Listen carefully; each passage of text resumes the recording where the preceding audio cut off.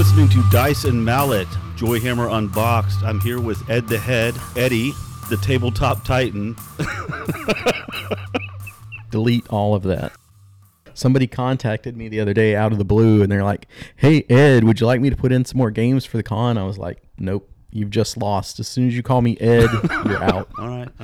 This is a brand new podcast. We've only got 2 episodes, and this is the first time I'm having you get on with me. Never done a podcast before, so I wanted to get everything rolling and set up before because we you're a started professional guy. I am a professional guy. I try to be. I think everybody kind of knows everything that I do and what I'm about. So why don't you tell everybody what you're into and what you're about? Well, this is Eddie, never Ed. And let's see, what do? I do the No Class RPG podcast. So hopefully some of you people listening to that will come over and listen to this. And maybe some of you that listen to this will come over and listen to that. I also do the Long Con, which is Longview's RPG convention, writing some adventures for DCC products mostly. Roch and I right now are working on one, and I'm writing it, and he's illustrating it. I am actually working on some board games now because over the last few years, I've really made a big transition from spending a lot of time in the RPG world to the board game world. The dark side. Well, why don't you talk about the campaign that you've already had published? That one interests myself. Would it interest you? Yes, it would. Yes, it would. Yeah, the first adventure that I've written and published is Carnage in the Casino. Car Engine Casino? So this is about making car repairs in a casino. Uh-huh. For context, it's not Car Engine Casino. It's Carnage in the Casino, and you actually launched this on Kickstarter, and it was successful, correct? I don't know if it was successful as Ravens by any means, but... I don't know. I didn't look, but I have seen your book at board game stores, and I'm still trying to get my game into board game stores. So. That's always good, though, is to see your work somewhere else, and especially if you didn't have to be the one that put it there. So what inspired you to create that campaign? So first off, for everybody listening, what is it? What is it? It's a 0-level funnel. So this is getting into the RPG side of things. It's a 0-level funnel for MCC, which is Mutant Crawl Classics, which is the post-apocalyptic offshoot of DCC, which is Dungeon Crawl Classics, which is done by Goodman Games. And I also, now that I said Goodman Games, I do a Twitch show for them as well. That sounds amazing. It is. So what inspired you to create this particular campaign? What went through your mind that said, I want to make a campaign about it's not zombies in a casino. What would you say the theme is? Sort of Mad Max in a casino. Instead of sitting at the oil rig or something, they're going through a death trap shaped like a casino. Okay. So what inspired you to create that? I think the first thing that inspires you to make your own is playing so many and having so much RPG experience, or we could relate this back to what made you want to make Ravens or put out a board game. It's because you've played it so much and you've finally decided you want to make your mark and your impression and put your twist on things. Yeah, actually, this is something. I used to be a computer programmer. I aspired to be a video game designer. And one of the first things you do as a designer is you take something that you love and you mimic it. Yeah. Because you're trying to, you learn in that way. And over time, you develop your own sense of what is fun. And these are the mechanics that I enjoy. And maybe the things that you fell in love with first that you were copying, you've dissected them so much that they're not fun to you anymore. Yeah, of course. So in your campaign, your book, did you put any Easter eggs in there? Well, a lot of people probably already heard it, but my co-host for the No Class podcast, Matt Gullett, is in there as the Gullett Lifestyle Center. Okay. So it's the typical casino thing, but then you've got the shopping area that all of them have to have after you win all your money. Okay. Well, remember, Eddie, I'm not allowed to play Dungeons and Dragons with you, so I don't have a lot of reference. I didn't know you were allowed to play at all. I thought you had been completely kicked out from everybody. So I'm the typical rogue player that no DM wants on their campaign.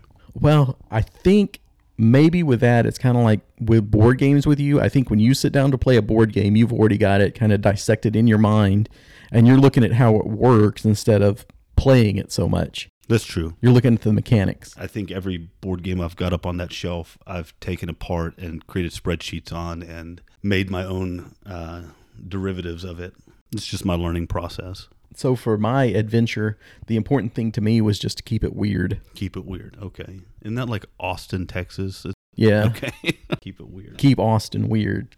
Keep them so weird. But that was the main thing with mine, was like, I hope it's good, but more importantly than being good to me is to be weird. If somebody gets up from playing that and goes, that was weird, I'm like, all right, success. All right. So is that the only Easter egg you got in there? One of the primary NPCs, non-player characters, is a killbot, and that was one of my characters from a previous game session. So it was good to bring that back in. And I mean, there's just tons of little stuff.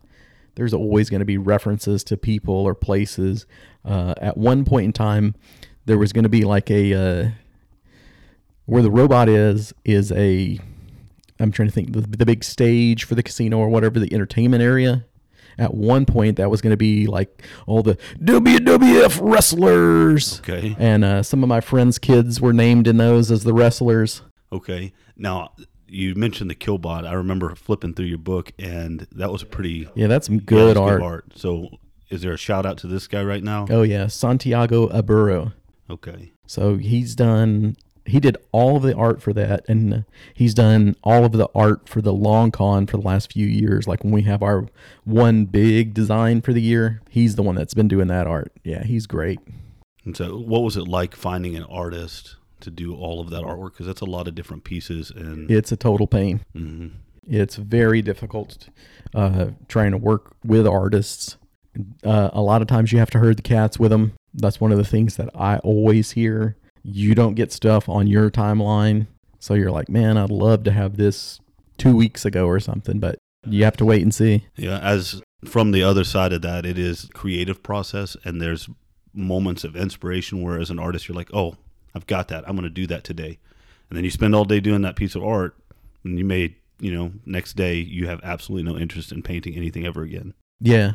And I will say for Santiago, he is great at getting what's in my mind onto the page, because I'll send him some examples, like I'm thinking something like this, or I'll find something that he already did, and he's also great at doing it from multiple viewpoints. Yeah, you've got a lot of interesting perspectives that you want to hit your artwork at. Yeah, and it's almost like being a director of a movie or something, where it's like, we need to shoot the shot at this angle. It's kind of tough as an artist to accommodate to like a perspective change, but it sounds like he's really good at it. Oh, yeah, that's definitely one of the things he's very gifted at, because I've seen him do images, and he'll make 3 different angles of it, almost like 3 different photographs or something. And it's like, okay, if this was a picture, then he was standing, far to the right, then far to the left, and then dead straight on. And it's like, how much work does that take? Because for 3 pictures, it's boom, boom, boom. But this is 3 different pieces of art that he's drawing. Well, they're sketches, right? Yeah. Yeah, it probably don't take him that long. I myself, I would consider myself a novice artist. Mm-hmm. So was there ever like this eureka moment just now in the design process for you? Is there anything unique about your campaign as opposed to someone else in a similar vein? I would go back again to keeping it weird, which is a MCC thing. All the MCC adventures do have to be that level of weird, and I guess it's just being more weird or coming up with that more off-the-wall idea. Like a traditional D&D adventure, it's like, hey, there's a dungeon and there's a dragon, go save the princess, that sort of thing. Whereas with the MCC Mutant Crawl Classics, you can really get out there. It's super science and sorcery, and kind of like the Barbarians of the Ruined Earth. Love that. Where you can put everything into it and just go crazy. So it's a very unlimited form where you don't have to follow strict rules or whatever, I guess. You can do your abstract painting easier that way. So did you start off with that style in mind, or did that just happen because you're just a weird guy? A little of both, because I don't know if I could write that classic D&D style module where it's, go from point A to point B. There's always going to have to be something a little strange and different in there, because I'm a little strange and different. Okay. So what is your design philosophy? Keep it weird. What's your design philosophy? No. Uh-oh. So you mentioned that you're moving to board games. So in board games, it's a little bit different because you don't have there's no expectation. Like when you open a board game, when you don't really know what to expect a lot of times. when I open up a TTRPG, I have a general idea of what to expect, what I'm going to be getting into. Like, someone handed me the Root tabletop RPG. I kind of have an idea of what I'm going to get into when I pick that up.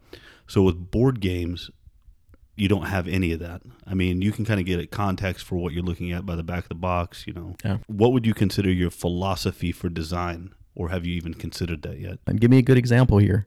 My philosophy for design, so you look at games like, well, let's use Root, for example. It's my first asymmetrical game. Everybody has their first game of some type that becomes, you know, you're always going to reference it. Like Raiders of the North Sea, that's mostly just a resource pusher. You're just pushing the blocks around, and you know, if you dissect it, that's what it really is.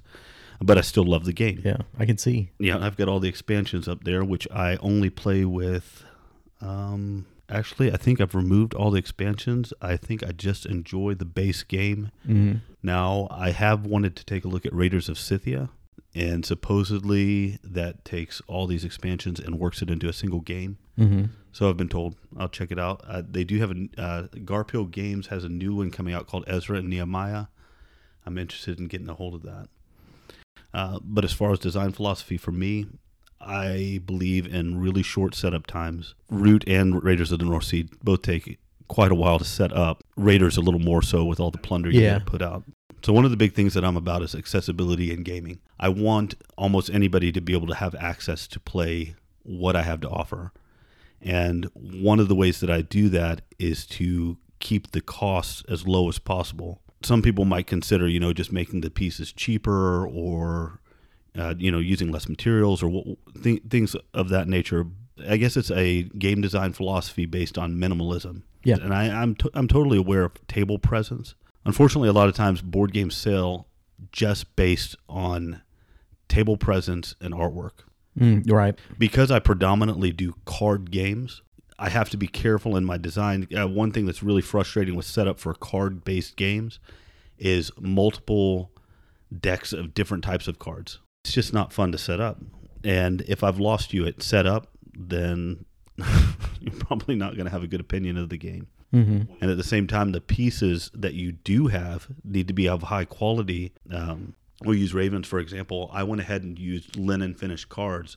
And, I think it was ivory core, blue core. I can't remember. It was the highest core that they had because it was important to me that the cards snapped when you slapped them down on the table or when you riffle shuffled them or whatever. It needed to feel good. Mm-hmm. And there was a lot of care taken into the design. But as far as my game design philosophy, I think that's where I sit right now. Well, in a way, I'm not actually doing game design so much because I'm not creating my own system. Well, I'm talking about your new endeavors. Oh, yeah, okay. So I haven't sat down and thought about it enough on that. I guess that probably bringing back family game night. I hate that phrase. Making sure there's a lot of expansions. I'm setting you up. Yeah, I'm setting you up for all these things that you hate. I hate the bring back family game night mantra that everybody just, I don't know. I've heard it so many times, and really honestly, like, it almost makes it sound uncool. Unless you love your family. Well, I mean, who does? Come on. Who does? Come on now. But I would say probably for me, it's going to be keep it simple because that's one of the things that we're RPG players and board gamers. But for my crew, most of the time, if we get enough of us together, we're going to play an RPG because we already know the rules. Exactly. Whereas when you open a game and you've got a whole new world and a whole new set of rules to learn. So it's like, do you guys want to play something completely new and have to take this setup time and try and figure out what's going on? Or do you want to do the same thing that we've always done and had fun with? No, I totally understand that. That's why one of my rules, now I actually do have a list of rules for game design, and one of them is if I can't sit down and teach my mother how to play this, it's not getting published. And I guess that's a different type of accessibility in gaming. It's sometimes hard to design something that a 7-year-old could pick up that an adult can also have fun with. Anyway, about what you're working on. Do you have a specific project that you're working on right now or a direction that you're going with what you're developing? Yeah, I have 2 ideas that kind of need to be fleshed out. And when this game designer friend of mine has some free time, I'll twist his arm and get some help with it. I've got free time. I will say this, that I'm currently waiting on Panda to get back with me. Clark, if you're listening, I'm on the edge of my seat. We've got a really great concept. I'm doing it's not really a TTRPG, but it has a lot of RPG elements, and I'm working with Steve from the Dragon's Nest, the owner of the Dragon's Nest, and we've got something very, very unique that I've never seen done before. He's never seen it, I've never seen it, and when I pitched it to Panda, they've never seen it. So what I'm asking them to develop is something that they've never really done before. So hopefully Clark's going to bat for me and making it a possibility. Otherwise, if I have to have it produced somewhere else, the cost would be exorbitant and it would not be feasible. So is it going to be using cards? Yes and no. So for the audience at home, even I don't know. I've seen some of the art.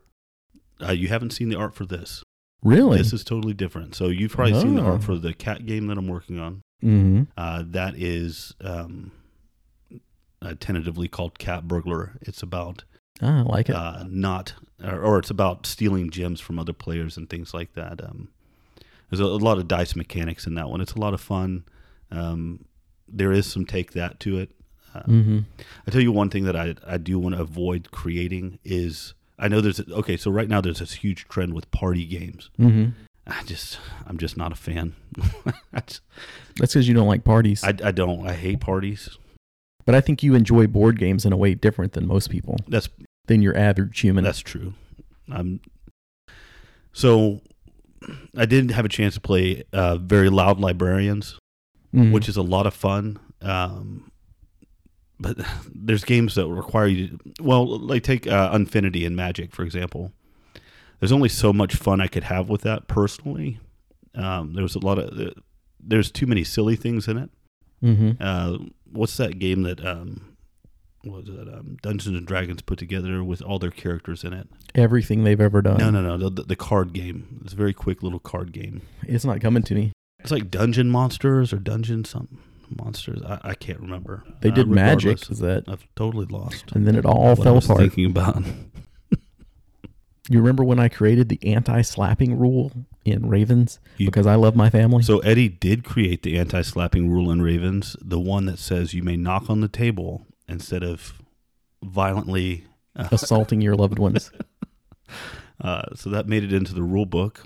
If anybody's listening to this, as a safety disclaimer, do not slap the cards in a way that would injure you or your loved ones. Actually, and trim your nails. You or anyone else, don't injure anybody. Please don't do that. So I think some people might be interested. So you went through Kickstarter for your Carnival of Carnage. Kaba in the Casino. What was your crowdfunding experience? It was very interesting. I had some good help from Goodman Games along the way. That they were like, hey, I would have it open for this long. I was around the holidays. They were like, hey, if you're open past Thanksgiving, you're going to get so many cancellations because people are going to start thinking about their Christmas money. That happened to me. Yeah, I got some too. I had one person that I should name names, that one day he would be in, one day he would be out. My Kickstarter only went for 2 weeks. This person kept coming in and out. The most you could spend on mine was $10. There's no add-ons. There's no this. There's no that. Man. $10. It's like, dude, either you want it or you don't. Let's not keep flipping $10 back and forth every other day. Yeah, because you get those notifications over and over. Yeah. Like, what are you doing, So you're like, everybody that's in my Kickstarter, I love you. You're the best people in the world. Except for that one guy who quickly went from like, you're great, you supported my Kickstarter, to let's stop doing this up and down. Know of anyone, if you or a loved one participated in this back and forth on Kickstarter, just know that there are plasma donation centers available to you. Yeah, but switching every other day, it was redonkulous. So you only ran it for 2 weeks. How much did you raise in 2 weeks? I'm going to say, I can't remember my grand total, but it was over 4,000. That's really good. And my goal was 500. 500,000? Yes. $500 American. Because I didn't have any great hopes or great expectations, and it's an extremely crowded field. Yeah, how do you feel now that it's done, it's in shops, and what does that feel like for you? Now that, so this is the PG please podcast. Satisfaction of a job well done. So you feel like you feel satisfied. Yes, and a sense of relief, because how many Kickstarters are out there that never deliver? A ton of them. That was the big thing, is I don't want to be that guy. I don't want to ruin my name. Even if you don't like it, but you get it, that's all I promised. I promised you'd get it. I didn't promise you'd like it. It's really scary to put yourself out there, and then if it were to bomb, that's on the internet forever. Yep. So. And the editing part, the writing is so much fun, and that's where the difference between the board games and the adventures that I'm doing comes in. It's almost like I'm writing a book. You are. Whereas you're designing a game, you're making mechanics. I'm using somebody else's existing framework and just going like, okay, here's something to do in that. In a way, I think that board game designers also, there's just no way to make something brand new. Right. It's kind of like there's no new songs. There's no new songs. It's kind of like how Harry Styles rips off all those 80s tracks. Don't sue me. But there's only so many different iterations of anything that you can do. I mean, yeah, it's all been done. It's almost, well, I say it's all been done except for this next thing I'm doing. I don't think anybody's done it. I got something brand new. It has. It's been done. I don't even know what it is, and it's been done. I'll find him 7 examples of how it's been done already. Because I will say, in the RPG world, I'm also working on a Play as the Monsters. Yes, I got to demo that, or I got a prototype with. So that one's called Dungeon Dwelling Creatures right now. That's the one I can't play again. You can't play any of them ever again. But that one is, and that's one of the first concepts you come up with when you're playing those games. After you play for a while, you're like, okay, we've played as the heroes, but what if we got to play as the monsters? What if we were the bad guys? And it's like, that's the most unoriginal idea, but if you do it if you put a new twist on it, you can make it fun and different and make it your own. Yes, but what if we were the bad guys, Eddie? I think we might be the bad guys. We're the bad guys of the podcast game. Well, I will say that the metric that you proposed that night that we played this was just be the most evil. I don't remember saying that's that. Literally word for word what you said. That. No one said that. And I said, please don't do this, and Roch immediately did that. That's not true. Immediately did that. Well, that was a memorable night. I got to experience lots of things that I probably never would have. But that's another thing, too, that you have to think about for playtests is one player can just ruin it all. I did not ruin it. I enhanced the experience. There's one person that we play board games with a lot, and if they're not in the right mood, then it becomes boo, and you're like, oh, it doesn't matter what I demo now because you're boozy booing it. Yeah. You're putting the boo-boo face on it, and it's like, yeah, it really does ruin the whole mood. Sometimes I avoid going. Yeah, well, we'll just leave it at that. And that's why you don't play RPGs with Roch. This is true. He's going to do something to break it for everyone. Well, I'm just saying, you kind of set that farmer's kids up to be eaten by. Being eaten was okay, but this is a PG podcast, so I can't go into the rest of the details. Well, I don't think I went much farther than that. Anyway, speaking about prototyping, and so when you do prototyping with people, well, you know what? I'm going to skip you for a second because you already attacked me. I'm going to attack you again. So I'll tell you what I've experienced with prototyping. If you prototype someone's game, wait until you're at least, I don't know, halfway through it to critique anything. Or better yet, just wait till it's over to share your opinion on some things. So one thing that drives me crazy as a designer, and I love everybody that prototypes my games, so super, super grateful. But one thing that drives me crazy is when we can't get past the setup and the basics because we're going through critique at every step of the way. And it kills it before anybody can actually decide if it's fun or not. Yeah, the worst game of the dungeon dwelling creatures that I've done was where I had a bunch of game designers with me. Yeah, I could see that. And they were like, actually, I think the rules should work like that. Or wouldn't it be better if you did this? And it's like, there's a level of feedback that you want, but there's definitely too many chefs in the stew where it's like, okay, look, I appreciate your feedback, but I'm never going to put that in. one of the worst, well, I won't say worst, one of the mistakes that I've made going into this game was trying to create a large team of people to do this with. And at first that made a lot of sense because I wanted to create a lot of product. I have so many ideas that are sitting on a shelf that are ready to be made that seemed like a natural thing to do so that we could get these things churning out. But it just ended up being just total chaos. It was just... It's kind of like whenever you have to do a team report in school or something, and it's like, I want those guys to be my pallbearers so they can let me down one more time. I'm not going to say anybody let me down. It's just, it was... it's okay to say that. It's too difficult to navigate. So for me, this is my full-time gig. Yeah, and if it's your vision, right? If you see it one way... It's like, okay, you can make minor corrections. You can steer it a little bit. But when you start putting too much in it or don't, or if you're not on my timeline.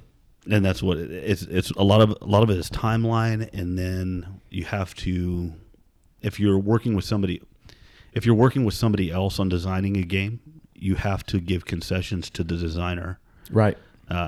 Everybody has a unique voice. And that particular unique voice is the designer's voice. Well, I'll give you an example that I'm working with my buddy John right now on this Dungeon Dwelling Creatures. And it's his. He came up with that idea. It's not, and again, it's not like that's the most original idea ever.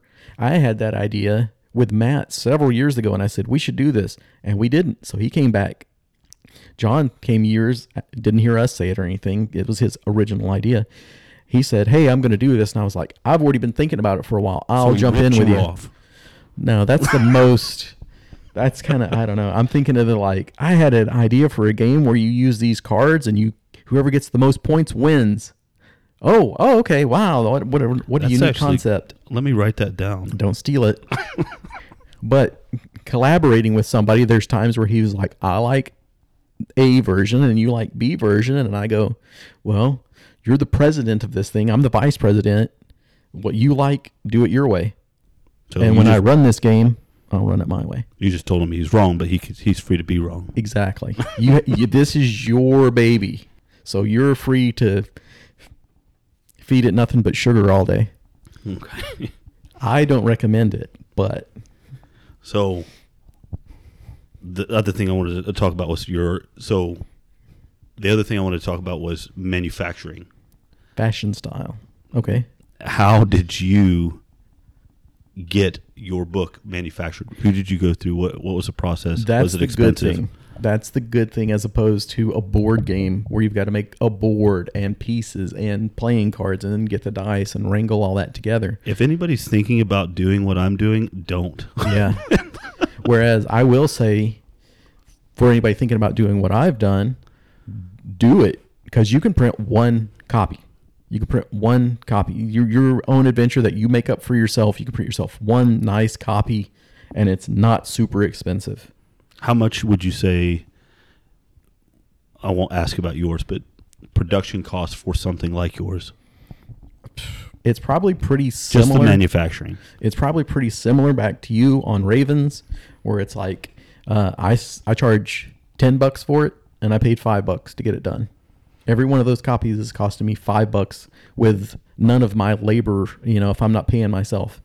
I pay you $5 to print it out, and then hopefully I can turn around and sell it for $10. So how much do you think that you've invested into that millions campaign? And millions. And how much do you think you've gotten in return? 32 cents. But the feeling of satisfaction and love that I've got from the public has made it all worth it. I'm in the same boat. I think I've invested about $10,000 into Ravens, and I've probably made, I don't know, $400 in sales. And does that count your time at all? No, it doesn't count my time. Because you got to put your time as a game designer in there. You got to put your time in there as the artist, illustrator. So if you paid yourself anywhere near minimum wage, you wouldn't be able to do this. As a one-man band, you really... You're wearing so many hats and you're not getting paid for any of them. So I did all the writing, of course, and I also did the layout, which I freaking hate doing layout. Oh, layout's fun. So there you go. And then I have to pay for all the art. So I had so much invested into art, and that's one of the things that I've said on things like these. It seems like the artist is going to make more than the writer. Yeah, I could see that. And so did you ever consider going to a publisher when you were doing yours, or is that how that works in that world? It's not really something I understand. No, not really. Okay. Luckily, Goodman Games and Joe Goodman are really cool about letting you use their license. So maybe the example on that would be like if it was Raiders and they said you could put out your own expansion. If you've got a great idea for an expansion, send it to us and we'll put it under our umbrella. We'll authorize it. We're not going to give you anything for it, but we'll authorize you to use our system setting. Okay. So that's kind of how that is. And they were really good about helping me advertise it. But right now they've got enough on-staff writers that they weren't like, this is so good, we're going to publish it ourselves. Right. And maybe somewhere down the road, after I've proven myself a little bit more, they will go, hey, would you like to contribute to this or would you like to do that? I just don't ever see myself working with a publisher.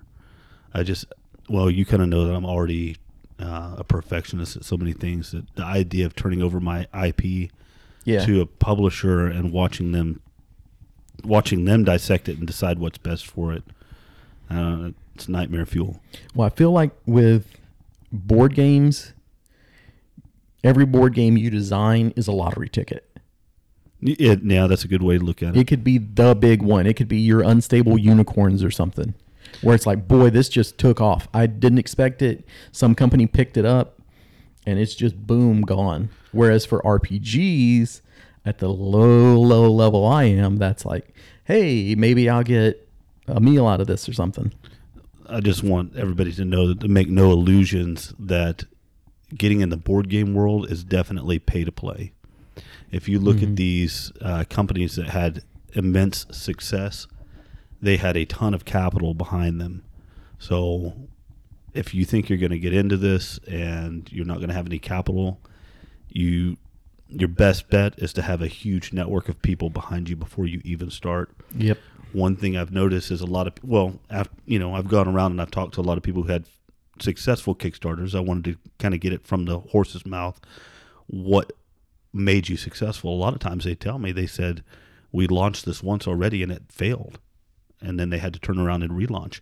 Well, with that failed launch, they built up an audience. Yep. People wanted to see it made, so they told their friends, they did those things.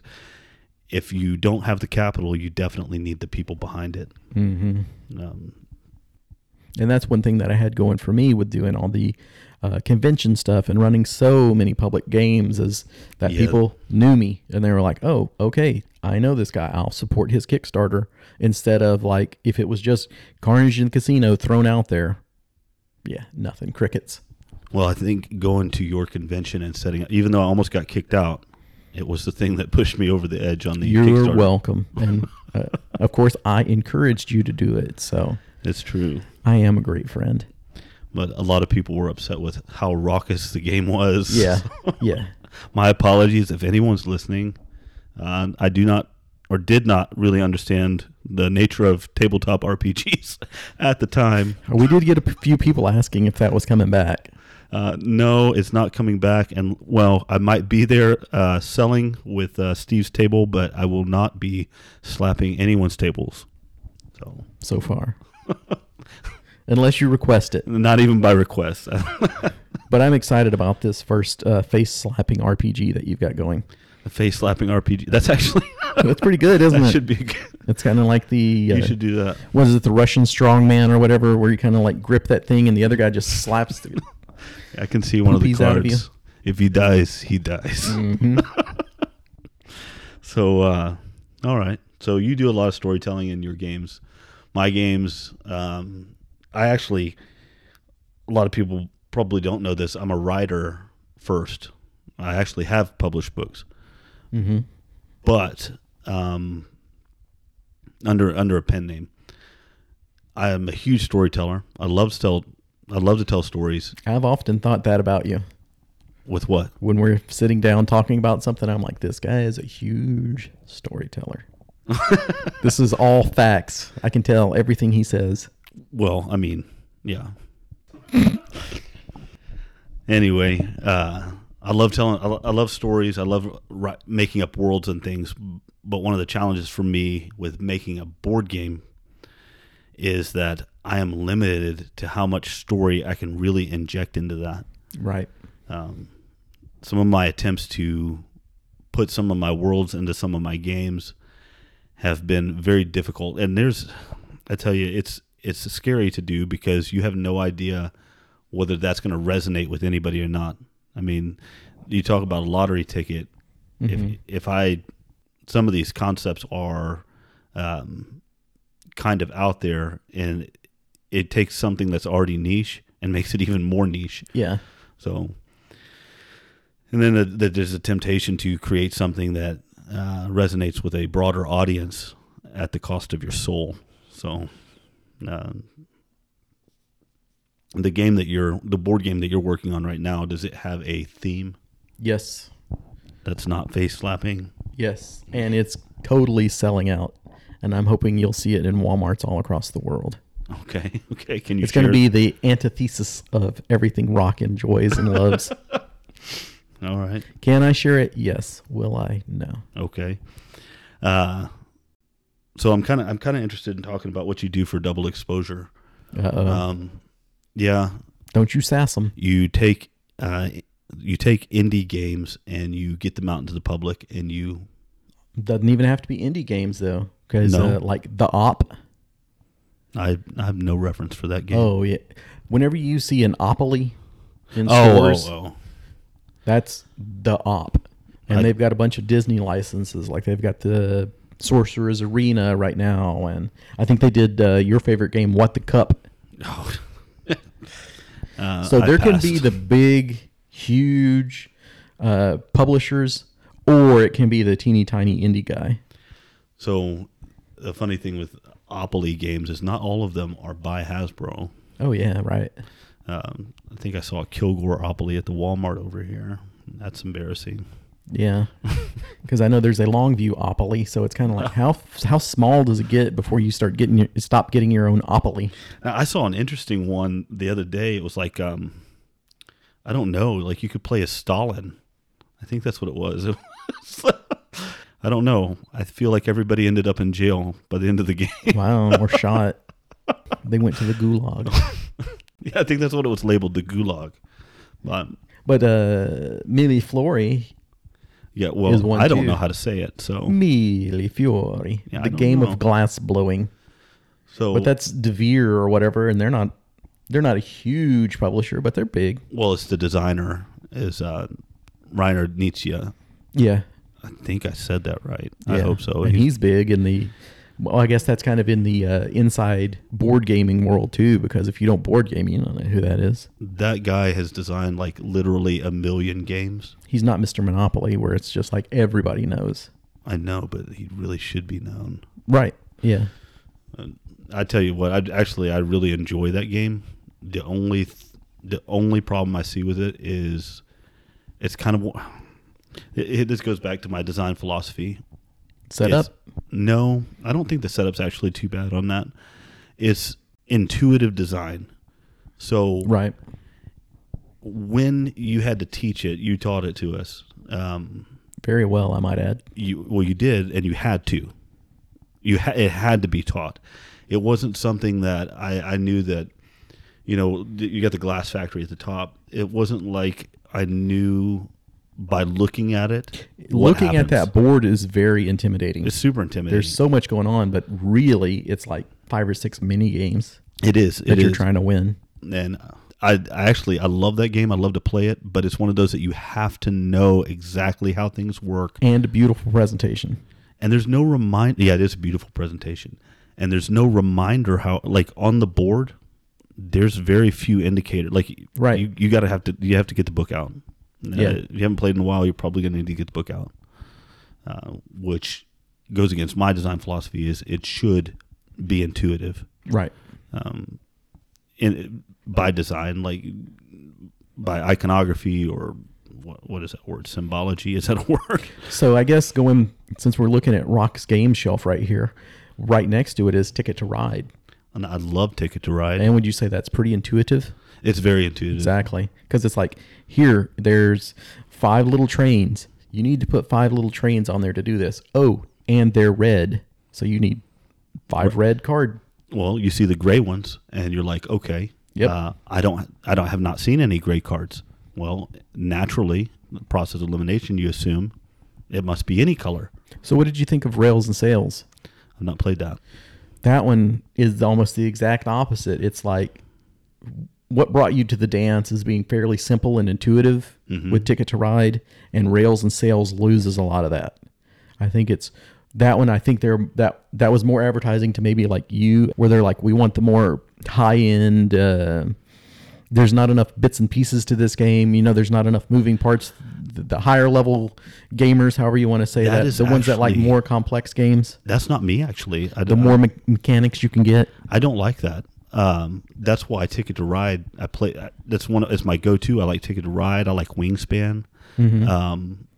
But more complex games, even Root is a little bit more complex than I'd like. I like something. Okay, I mean, board game groups change so often. Like you can get new people, you can lose old people, go somewhere else. You're playing with brand new people. I don't want something that I have to teach everybody how to play every time. Like, or let's say you add somebody to the group. Well, now you've got to teach them. I'm going to teach you how to play Root right now before we play. Right. Well, I can teach them how to play Ticket to Ride, and that's fun, and we're all having a good time, and it's easy to learn. I wouldn't say Ticket to Ride's difficult to master, but there's definitely different strategies that you can go about. If you want to be a jerk, and which you do. Oh, I do, absolutely. If there's a way to make it not fun for others, that is how I have my fun. Right. Whereas if me and my wife play it, we're pretty much playing our own separate games. It's like, I'm not trying to encroach on you. If I've got to go, from Atlanta to New York, I'm going to. And if you needed some of that track, tough. But I'm not going out of my way like, oh, I see you've started heading over to Portland. Here's my train to cut you off. Yep, that's me. That's Roch. It doesn't even matter if it causes me to lose. Right. That's why... he's a disturber. Yeah. It's like Flux. I will make Flux go on for infinity. And really, that's not my fault. That's a design problem. Now, it's like... Ravens had a design problem where at first it could go on forever because people started getting better and better and better at it. And I was like, oh, this could cause a problem later on. So I had to introduce the idea of Valkyries that would make it to where diminishing returns on what you get from the field, it just starts thinning out the deck until the stakes get so high that somebody wins. That's probably the best design decision I ever made. But no, I don't enjoy super complicated games. I'm still a huge fan of Raiders of the North Sea, even though I've played it so much and I've taken it apart. Unfortunately, where Raiders has a problem is the worker placement aspect is really interesting. But one of the problems that I see with it is that, well, I'm going to put it this way. So let's say you're playing with a couple and you're going clockwise, obviously. So the person to your left really dictates how your game's going to play out. Yeah. So if the person to your left wants to be a jerk and mess you up, which they probably do, and mess with your worker placement, like where you're able to get resources from, they're going to do that. Now the other person might set the next person up. Right. And it just becomes it spirals out of control. It's messy. But other than that, I love almost everything about that game except the expansions. I'm not a huge fan of expansions in general, though. Right. And I'm super upset that I picked up a copy of Root. Now, I don't know if this is like a second edition or something, but the book already contains all the other factions that you would get from the expansions. So it says if you pick up this expansion, you can do XYZ or XYZ for anybody. Canada? Yeah, Canada. XYZ. So they already had the expansions in mind when they developed it.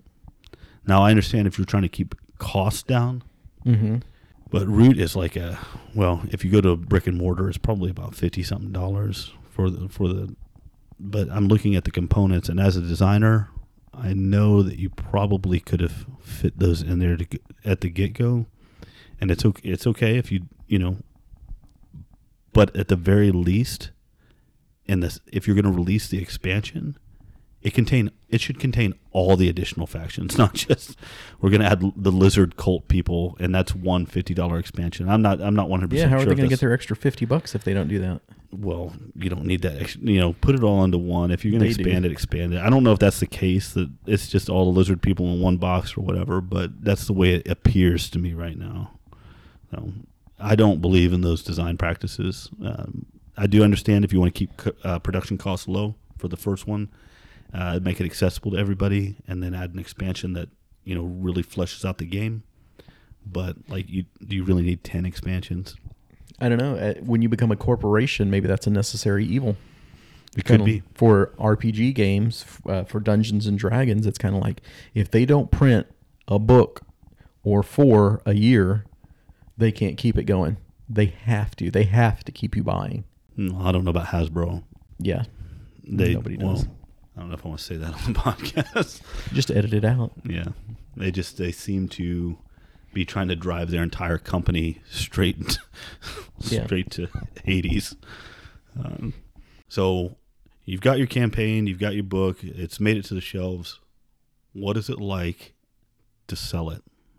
What is your experience trying to sell this to board game stores? It's fantastic. Oh. Because the vast majority of them want nothing to do with it. That's what I figured. Because it's not their thing. Right. Think how many of our little hobby shops, because it's not like, oh, they're going to put it in Walmart. So think about how many little friendly local game stores are just magic shops. Too many. Yeah. So you can write those guys off right there, and then that's probably, and then it's, if they have RPGs, this is not D&D. It's not compatible with D&D. I mean, really it is. Like I always say to people when I'm teaching them a different system, it's like you get to roll a D20. If you roll high, good things happen. If you roll low, bad things are going to happen. That's really the nuts and bolts of the game. So you can make it compatible with anything, but it's not D&D. So even Dragon's Nest didn't really carry Dungeon Crawl Classics, and then I'm a subset of that. So, I mean, it's as niche as you can go. And that you probably find that hurts you some.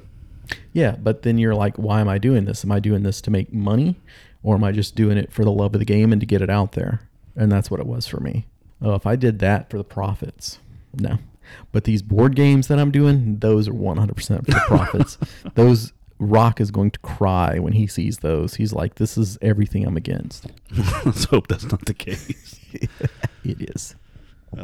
It's time to sell out, folks. I tell you what, though, trying to sell my game to board game stores, it's really difficult. It hasn't been that bad for me as your number one salesman. Well, the difference is you go store to store. Charisma. You're in their face, and you have the game in their face.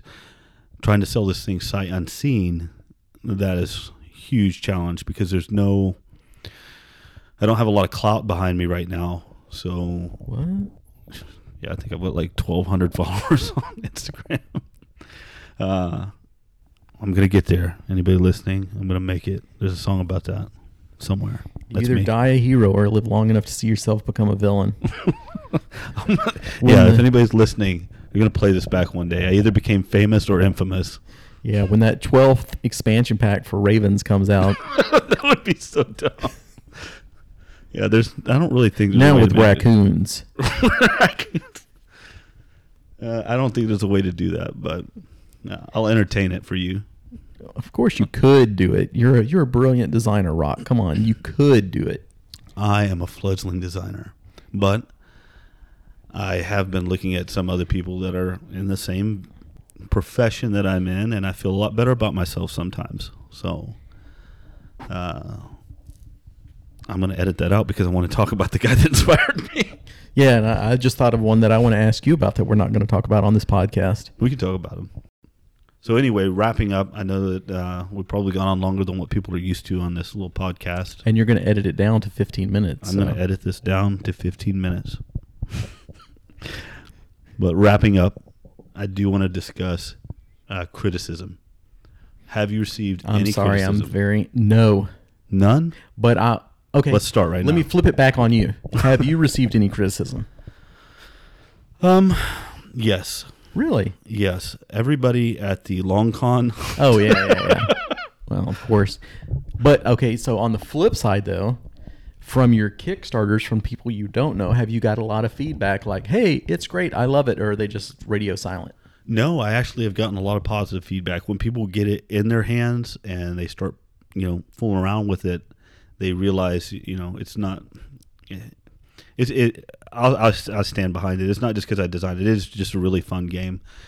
As a designer, I can still play it myself, and I don't hate my own creation. So I don't think I'm ever really going to. It just works. Yeah. So for that, I can say that I haven't got a lot of feedback, but I don't feel like that's unusual.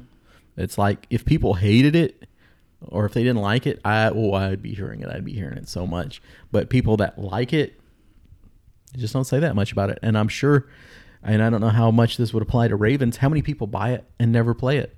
They just put it on the shelf. Actually, what I've found is I get return customers. Yeah. So I get someone that will I'd say at least half of the people that purchase a single copy, they come back and they'll purchase like 4 or 5, I assume for Christmas gifts or whatever. But that's the good thing, again, about a board game, card game, right, is if you really like it, you can gift it to all your friends. For a D&D type adventure, you only need 1 for the friend group. Do you sell a lot of yours online? Are you on like Drive-Thru-RPG or no? I'm print only. Print only. If you want it, you have to get a print copy, and you have to go through Goodman Games. Okay, yeah, that's been a benefit for me, is have my own platform, and I have control over all of that distribution. Now I could do Drive-Thru-RPG or whatever, but I'm waiting to get some more stuff published, so it's not just one thing out there. And then the PDF copy is going to be so dirt cheap, and Drive-Thru-RPG gets so much of a cut that it's like, I'm missing out on nickels, maybe. Yeah, I don't really think about it like that personally. Like Ravens, if anybody's listening, I hope somebody's listening. If you're not listening, I don't know how you got here. And how did they hear this part that was edited out? Well, but the one thing is, it would be nice to get more feedback. That's what I would say. I think, well, I don't know. So your next campaign, you're doing another campaign that follows the same, for lack of a better word, it's the same engine, correct? Yeah. Okay. Yeah, so in that case, I imagine that, even critical feedback could be used to help you design something. Exactly. Like, I didn't like that. Yeah. But then again, there's design choices on that too, where it's like, if you didn't like something that I put in there that was really weird, it's too bad. You can go to Eddie's product page and you can give it all the negative feedback that he needs. Yeah. Review bomb Ravens. Get Ravens canceled now. I think Ravens has 1 review right now. You don't know what you got until it's gone. And it doesn't even show as a verified purchase. So keep your dice rolling. Awesome. So is there anything you want to add? Is there anything that you want to add to this before we get off of here, Eddie? No, I'm really looking forward to taking this journey into board game land with you. I think you're just looking forward to lunch. I am definitely looking forward to lunch. I'm about to chew the top of this microphone off. But one of the important things with a podcast, too, is your listener feedback. So if you'd like to contact us, you can leave comments on Spotify. There'll also be a poll on Spotify that you can fill out if you're interested. We would love for that. If people are interested in getting a copy of your game, Eddie, where can they go get that game? Goodman Games online store. Limited quantities available, so rush out and get it. I don't get paid for those, so Goodman Games bought them off of me. Okay. So they're just selling their stock of it now. Okay, so... Yep, but if everybody supports Eddie, then maybe they'll want some more content from him. He's got new content coming. If you're interested in Ravens, you can pick up a copy of Ravens at joyhammergames.com. I always keep the shipping free unless you're in Canada, and then I'm sorry, that is way too expensive. It's about $15 shipping to you all. But that'll be everything for today's show. I hope everybody enjoyed it, and as always, keep your dice on the table. This is Roch. And Eddie. And this is Joy Hammer Games Unboxed Dice and Mallet. Join us next week as we talk about the meat processing industry and its effect on board games. You've been listening to Dice and Mallet, Joyhammer Games Unboxed, episode 003. This episode was recorded on October 18th, 2023.